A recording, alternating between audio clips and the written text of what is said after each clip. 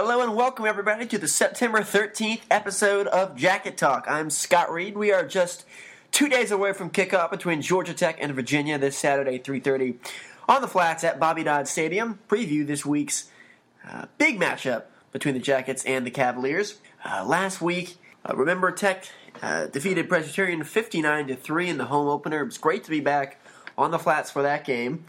Great to have a night kickoff. It was a 7 p.m. kickoff at Bobby Dodd Stadium, and first time I had been on campus for a game.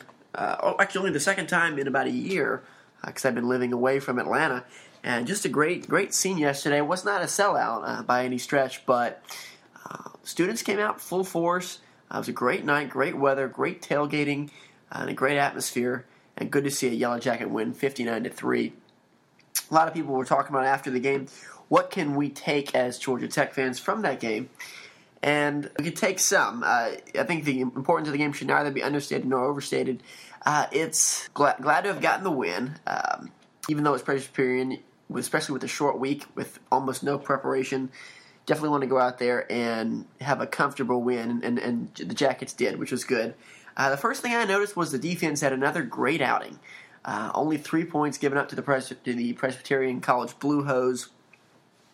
And those three just coming on the final drive, where it looked like the second or third team defense was in the game for Georgia Tech. And another great performance, just holding the Presbyterian to just over 200 yards total for the game. Tech rolling up over 700 on offense. But it was a defense in great linebacking play. Brandon Watts, Jeremiah Tauchu, those guys, Jabari Hunt Days, led a linebacking core that's really wreaking a lot of havoc this year so far through 2 games. And something that, as a Georgia Tech fan, I'm really glad to see, seeing as in the first 4 years, now this is year 5 of Paul Johnson's career here at Georgia Tech, the offense has not been that much of an issue. It's been the defense has been the problem. We saw it with Dave Womack through the first 2 years as the defensive coordinator under Johnson, and then now with Al Groh, it's taken Coach Groh until about year 3 to really get this defense more towards where he wants it to be, and good to finally have a unit that so far, knock on wood, except for those final 44 seconds of the Virginia Tech game, that we could really be confident in as Georgia Tech fans. And that was my number one takeaway from Saturday. Really excited to see how that defense play really well. Again, Presbyterian was not a great opponent, not that many great athletes there on the Presbyterian side of the ball, but still, teams and conferences, teams from BCS conferences can have much poorer outings against FCS opponents than we did. So excellent to see that. The big storyline that a lot of fans left the game talking about, understandably, was the quarterback position. We all know the good and the bad of Tevin Washington, and the unfortunate end to the game he had in Blacksburg last Monday. And this time on Saturday, this past Saturday, was the first time that we got to see anybody else besides Tevin line up under center this season, except for the play or two that St. John Days gave Washington a spell during last week. But we finally saw some significant playing time, period, from Vad Lee, internet message board hero and internet meme Vad Lee. And Vad wowed a lot of people and got in first around midway through the second quarter. First 2 passes right on the money, but dropped. Third pass was a touchdown throw of over 80 yards. And many people were commenting at the game, the best thrown ball we've seen in years as Georgia Tech fans. Still, though, the struggles or the downsides of Lee right now were evident in his play. Not a great manager of the offense. So far, it looks like he's struggling a little bit to get control of the triple option and to be able to make certain read decision-making, make decisions, etc. But I came out of that game personally as a Tech fan and as an observer thinking that, look, we really may have a guy that not only can spell Tevin throughout this year, but perhaps can get significant minutes and even pass Washington by the end of the year. And I don't say that simply as a hopeful fan who always looks towards the backup quarterback or grass is always greener on the other side kind of fan, but I really think this guy is, Lee, is a special player, and he could be a special player. And to be honest, as a Tech fan, although we love Tevin, we love him for what he's done, I don't see he's a good manager of the offense, but not even that. Even that is not significantly better than the other options we have. I don't think Washington. It's hard to beat Josh Nesbitt in terms of grasp of the offense. Josh was something of a genius in that triple option setup. But Washington really, I don't think, has shown himself to be that much better than the next best option, which, of course, will lead fans to start questioning whether we should have another option in there. But Saturday night wasn't about that. It was about giving a chance for a younger guy like Lee to shine. Also had a 79-yard run. Showed a lot more escapability than we've seen from Washington. And I think almost quicker in terms of quickness, quicker than Josh Nesbitt. Maybe not quite the force to bring down that Josh was, but had a lot of potentials as a runner and as a passer. That was good to see as Jacket fans. The other thing I really was intrigued about is through 2 games, we've had some really excellent special teams.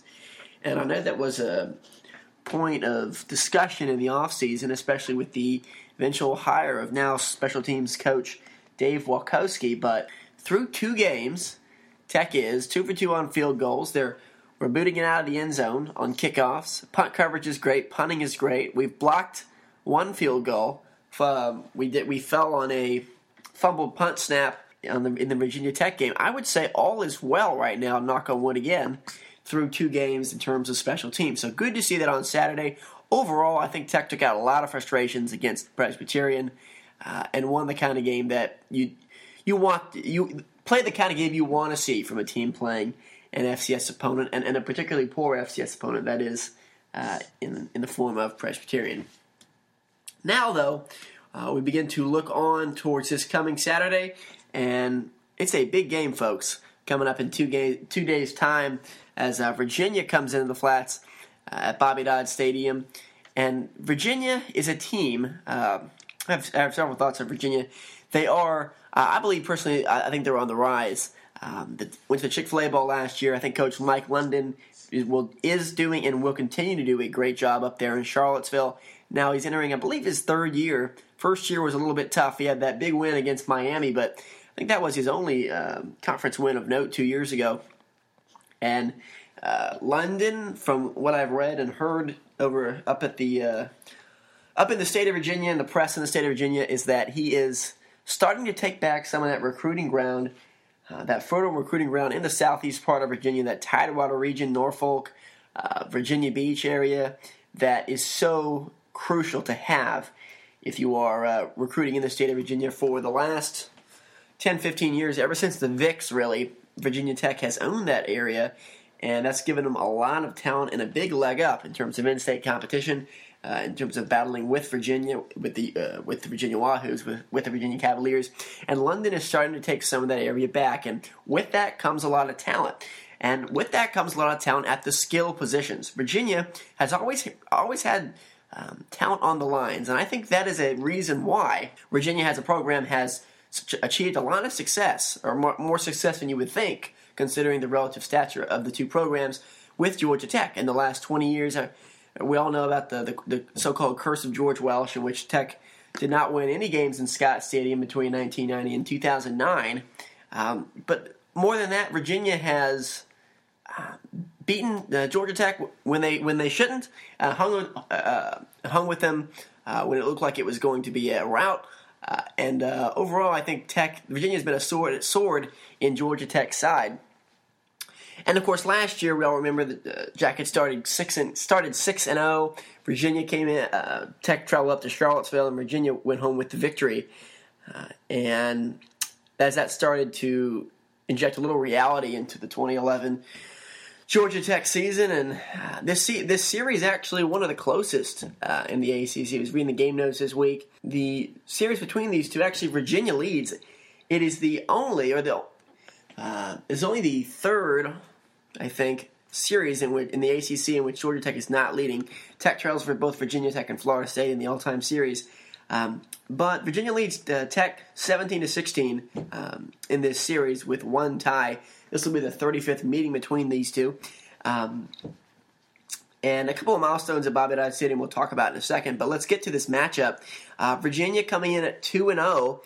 They did beat Penn State last week in Charlottesville, partially by virtue of the Nittany Lions kicker going 1 for 5.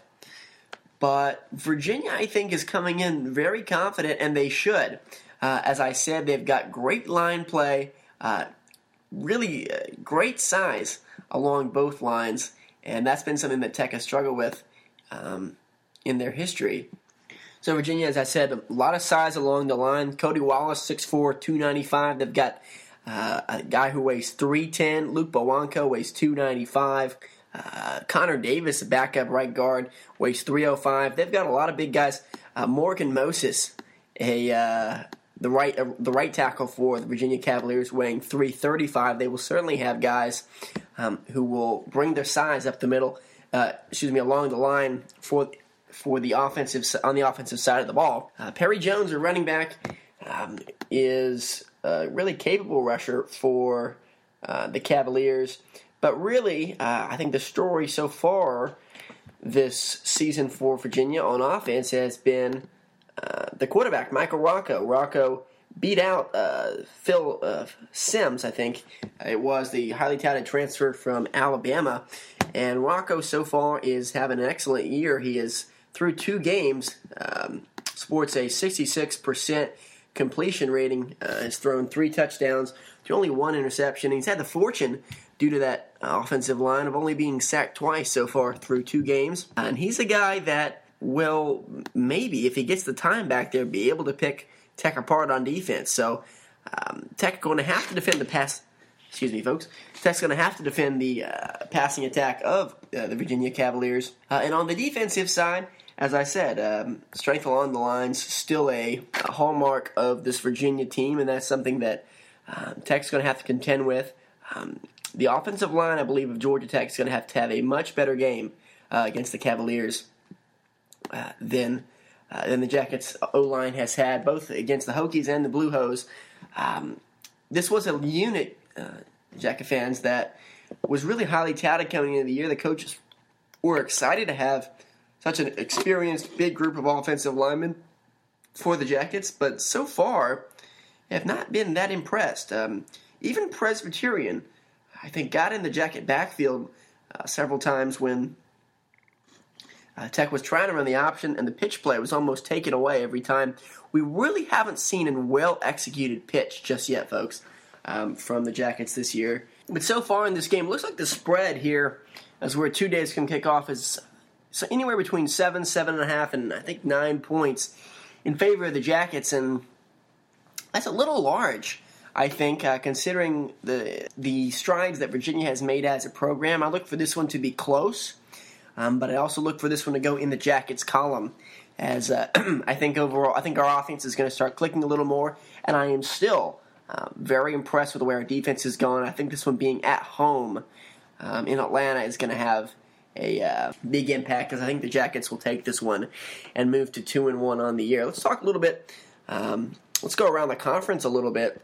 Last week, I was really impressed again with how this ACC, with this Atlantic Coast Conference group has done this year so far, with the exception of the Miami Hurricanes, who went up to Manhattan, Kansas, and absolutely laid an egg, losing 52-13. But the ACC overall, not done as poorly as some would think or guess, especially in relation to past year's results.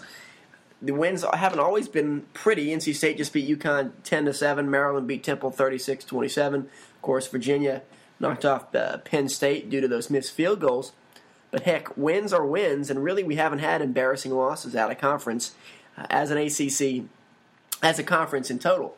Looking ahead to this week, not that great of a slate of ACC games, as a lot of teams are still playing some warm-up games. Best game of the week might just be Virginia and Georgia Tech, or Georgia Tech and Virginia. Carolina plays at Louisville. North Carolina plays at Louisville, 3:30, same time as our game. They play on ABC and ESPN. Louisville, number 19 in the country, but beyond that, let's see. North Carolina Central and Duke. Not a great matchup there. NC State, South Alabama. I think State's favored by 30 or so. BC plays at Northwestern in Evanston, Illinois. Northwestern 2-0 in the year. They did beat Syracuse in the Carrier Dome earlier. And Boston College played Miami tough and beat Maine last week. I'm a little intrigued to see how that matchup goes, but still not must-see TV by any stretch. Clemson and Furman, that one should be a breeze for the Tigers. Look ahead, folks, to next week. Looking ahead to next week, Clemson plays at Florida State Saturday at 8 o'clock. That may be a game day game. College game day may go to Tallahassee. If so, that would be great exposure for the conference. Miami hosts Bethune-Cookman. Hurricanes, that's their final tune-up before they come to Atlanta.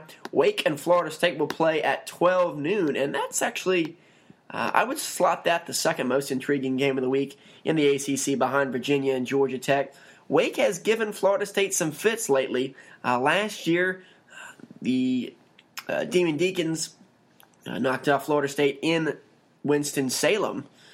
I think it was like 38-35 or something along those lines. So let's see if Florida State can not look ahead to next week's game against Clemson and can take care of business against Wake Forest. And Virginia Tech goes to Pittsburgh, and the Panthers having a rough year so far. Losses to Youngstown State and Cincinnati.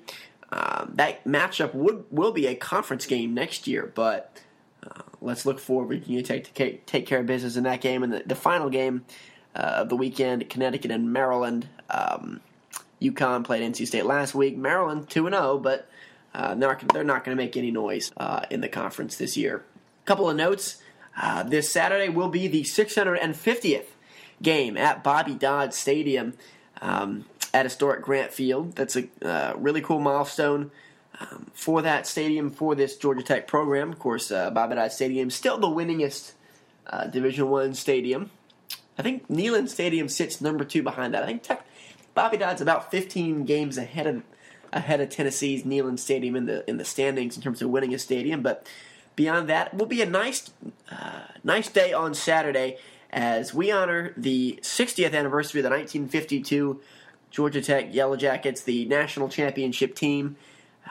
They'll be honored at halftime. Pepper Rogers, former Tech quarterback and Tech head coach, will be the honorary captain of the game. So stay in your seats at halftime, Jacket fans. That should be a special moment as Tech honors the 1952 national champions. And they also will unveil a statue of Coach Dodd outside of the stadium, out on Callaway Plaza, kind of behind the north end zone. Has Coach Dodd's statue will be out there for fans to see. That's going to be great. Of course, Tech already has the statue of John Heisman, but we had to move it inside as I think it got damaged a little bit by weather. But that will be absolutely great for fans to be able to come to a home game at Bobby Dodd Stadium and see a statue of Coach Dodd. Apparently, the group of former Dodd players has been really close knit, and they got this done. They raised the money for it, and supposedly it's going to be really great, look really great, and it'll be there for years to come. And one more news item, folks, before we sign off here in this September 13th episode of Jacket Talk. Big news of the week kind of came out of nowhere, but yesterday morning, as I'm sure everyone is now aware, the Atlantic Coast Conference announced that it will partner with the University of Notre Dame as the Fighting Irish will move to the ACC in every sport except football, but in football they will be contracted to play 5 games a year against Atlantic Coast Conference teams. That was a shocker of a deal. For those of us who have followed kind of conference realignment, that news of the ACC speaking with Notre Dame had been kind of in just under the headlines.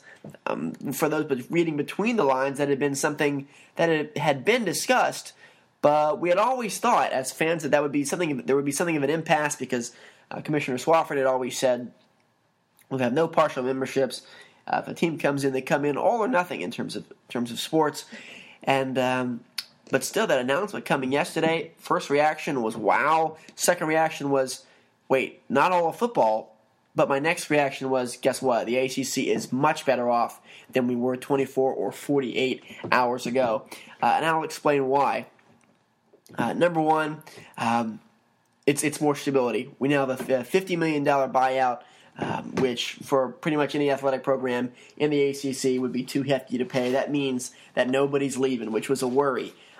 Just 2 or 3 months ago, Florida State and Clemson were rumored to be looking at the Big 12.